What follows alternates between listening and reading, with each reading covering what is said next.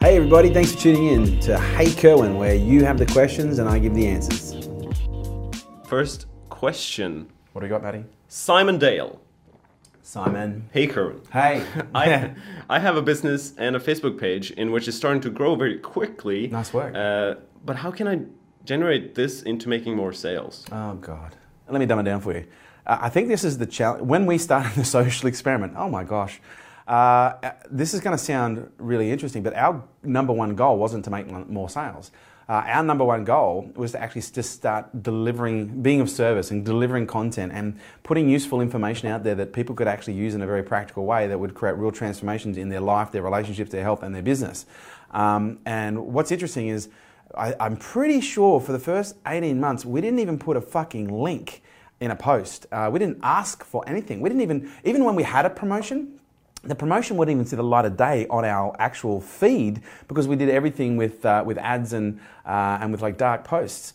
So what's really interesting is during that 18-month period, organically, over time, people just started to message me saying, have you got something I can buy? And to the point now where we probably get, I don't know, a couple of dozen messages a day from people all over the world asking if we can buy something because we actually, for the most part, we've only just put something on the website that people can buy, which is an event in Australia, which is kind of not accessible for everyone anyway. So I think you've got to kind of change your perspective, which is not how do I use social media to create more sales, which is how do I use social media to deliver more value? Because if you're delivering more value, that is going to naturally and organically have a consequence, and that consequence will be people will start reaching out.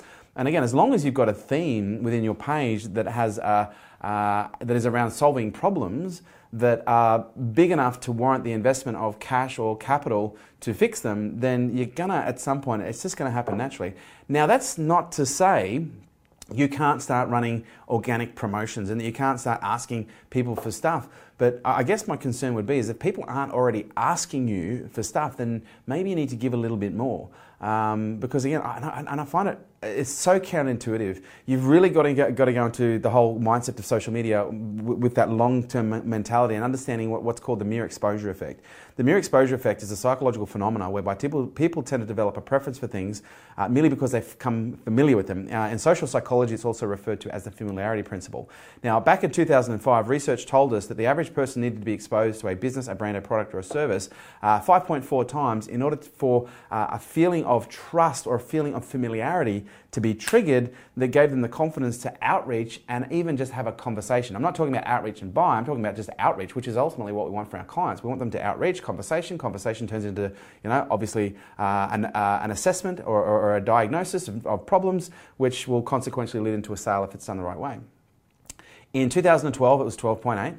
And they're predicting by 2020 that it'll be as many as 20 exposures that are required. Now think about this in your own life. How many times have you been in a situation where you've had to see things a few times before you feel comfortable enough to actually approach them or trust them to have a conversation or even just buy? So when you consider that someone needs to be exposed to a brand, right now it's in 2018, so let's say it's 18 to 20 times, how often are you getting in front of them with the right information? Because that's a double-edged sword. Because if you're getting in front of them with the wrong information, let's say you're putting promotional pieces, because that preference system that the mere exposure effect is referring to is a double-edged sword, because people can not just develop a positive preference, they can also develop a negative preference. And people develop negative preferences when you are constantly putting promotional content in front of them. Because if you look at our strategy, our content strategy is 99.999% value add or utility content, utility marketing. No calls to action, no links to websites. It says give. Say that 99.999 times, and at the end of that, I'll say at point one of, would you like to do some business together? Which is in most cases a very soft offer or a free offer, that generates real interest. And at that point, people behave like fucking savage animals. Because if you are giving, and it's building this desire, what is it? I can't find anything for sale. I want, or I can find stuff for sale. But the moment you drop a promotion in front of them, if you've given people so much, it engages what's called the law of reciprocation. And the law of reciprocation is also a psychological phenomenon where people tend to develop this internal pressure and desire to want to give back when people give them things that are of genuine value to them. Robert Cialdini wrote a great book called Influence, The Psychology of Persuasion, where he talks about he talks about 9 psychological triggers of the 20 26 that are pre-wired and pre-programmed within us. And reciprocation is because, and again, men, and this, I'm sure this worked at one point, but that's the reason why men used to love buying women drinks, because it made them feel obligated to, perhaps spend time with them or do other things. I don't know. But this is why oftentimes as a strategy, and I'm saying openly, it's a marketing strategy, but it's also an internal purpose for me. It's not just, how can I give to get? It's like, no, this has to come from a very pure place. But even if you look at it strategically, when you give people a lot of stuff for free that is of genuine value to them, meaning it meets their values at a high enough level, it will create this unconscious desire for them to want to give you something back. And then you've got to be able to direct them as to how you want them to do that. So yeah, give. Thank you. Was it Simon? Simon. Well done. We got a question from Jeffrey Swanton. Hey, Jeff. Have you used medication for ADHD? No. If not, what do you do? What do I do? Good question, Jeff. Interesting scenario. ADHD is typically treated pharmacologically with stimulants, also known in some cases as amphetamines. Ritalin is one that most people would have heard of, which is kind of interesting because ADHD is also predisposes people for addiction. And I still remember the first time I tried amphetamines and speed when I was in high school, which was the first time that I tried it. I think I was like 17, 18 at the time. It was another probably 6 to 12 months later before I tried it again. I ended up becoming addicted to speed for a short period of time, about 9 months. But what was interesting is the first time that I tried speed, all of a sudden was the first time in my life that I could recall where I actually felt normal. And that was because it enabled me to, this is going to sound strange, it actually enabled me to focus.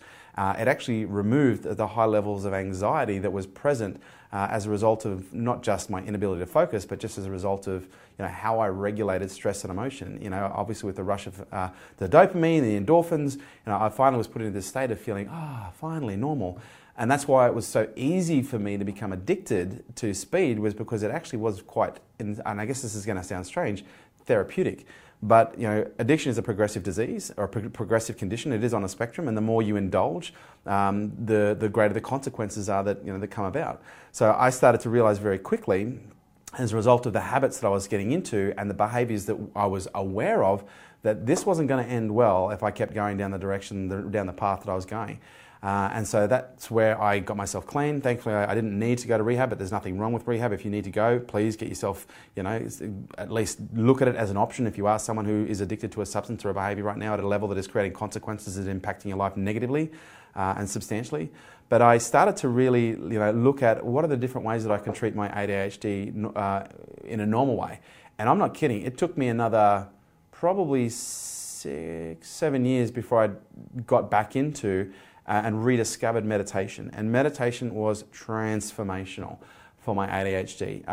Not only did it slow everything down for me, although my brain still does work a lot faster than normal, which is my superpower. It slowed everything down for me. It enabled me to have higher levels. Because again, meditation is learning, in some cases, how to focus on either a sensation, depending on the type of meditation you're doing, or a mantra for an extended period of time. First time I tried meditation, I was like, what? My brain was like, monkey mind, monkey mind, monkey mind. But over time, I would then be able to focus on a sensation or a mantra for 2 seconds, and then 2 weeks later, it was 20 seconds. And then 2 weeks later, it was 30 seconds. And then, fast forward a few years, then I was able to concentrate on something for 1 or 2 minutes before my mind would get distracted. And, I've had periods of time where I've been able to meditate for 20, 30, 40 minutes without anything moving into my head. Now, that's after years and years and years of practice. But even now, I still have challenges because depending on what's going on, my mind will behave in different ways. So meditation's been an ultimate key. And also, I wear this. This is actually a compression sensory fabric. The product is called Jetproof. Google Jetproof, J-E-T-T, proof. Michelle Eben is the lady who launched the company. She launched it as a result of her son, Jet, who is on the autistic spectrum, and he was having, I think, don't quote me here, but I think he was having as many as 7 to 15 meltdowns a day. Now, what's really interesting, I'm hypersensory, so not only am I ADHD, I'm hypersensory. I do have a brother who's autistic as well, so we do have a history of the spectrum within our family. But because I have a hypersensitivity to environmental stimulation, my nose, like I am like a sniffer dog. You can ask Matthias, I can smell a homeless man for 50 metres when the wind is blowing in the opposite direction. My hearing, I can hear things that people go, there's no noise. I go, no, I can hear that, and then sure enough, I can hear. My sensation, oh my God, like one touch, sex, woohoo, So for me, temperature, I feel cold, I feel heat more than anyone else. My taste, my senses are kind of exposed. So it's almost like on some respects, it's raw. Everything is kind of raw. So I've had to learn how to regulate. And the sensory fabric, the compression fabric, actually creates an environment where it triggers certain responses within the body that creates this calming effect. Can you imagine if I didn't wear my fucking Jetproof? It creates this calming effect, and it actually calms the biology, it calms the physiology, and actually enables you to focus. And Jet, he went from having, like I think it was 7 to 15 meltdowns a day to maybe having one a week as a result of the discovery. There's also compression blankets that people use who are hypersensory. ADHD is also in some cases considered to be within the same ballpark. So some people have used, and I think you should be very cautious with what I'm about to say. Some people have used cannabis. There's different types of or different active ingredients within cannabis. There are CBDs, which is non-psychoactive, which there seems to be some early research that will indicate it's not going to get you high. Okay, that indicate that it may actually help calm certain neurons and calm some of the inflammation that might be agitating certain forms of ADHD. And then you've got the THC, which is the psychoactive, which is, again, I'm not even going to go there right now because I don't want to be giving people permission to indulge in habits that perhaps are going to be destructive, because depending on what research you read, everyone's got a different opinion, but there is some early research that has been done on THC and CBD and the using it in a pharmacological way to treat a number of conditions, not just ADHD, but also a whole range of other things as well that I won't mention that could create some liability just from me suggesting. But apart from that, I've even spoken to health professionals who've said, we live in an over-medicated society, and there are an enormous amount of people that literally don't need to be medicated. But you've also got to understand that there is a commercial motivation behind the medication. Ritalin and other forms of amphetamines and stimulants are, in many cases, most all cases, addictive. And what is the best kind of customer? An addicted one. And so, there's a huge commercial case for doctors being motivated either by the research, and again, some research is generated and paid for by the companies that are producing the pharmacology. And you've also got to understand, for I don't know fucking how many years, we were told by scientists that tobacco didn't cause cancer. But those studies were often funded by the tobacco companies, and then sure enough, the user experience was very different. Okay, and then after a while, boom, it comes out. Oh, what do you know? Tobacco causes cancer. No fucking shit, duh. But I think medication in most cases is the last resort. It will work well for some people, but just be very cautious if you are considering that path, and don't just go to your GP. I would be contacting and meeting with specialists. Obviously getting brain imaging done, brain scans done, functional MRIs, SPECT scans, PET scans, just to make sure that it really is something that's going on within the brain and it's not just necessarily a behaviour where you haven't learned how to focus. Jennifer Clorrell. Hey, Jen.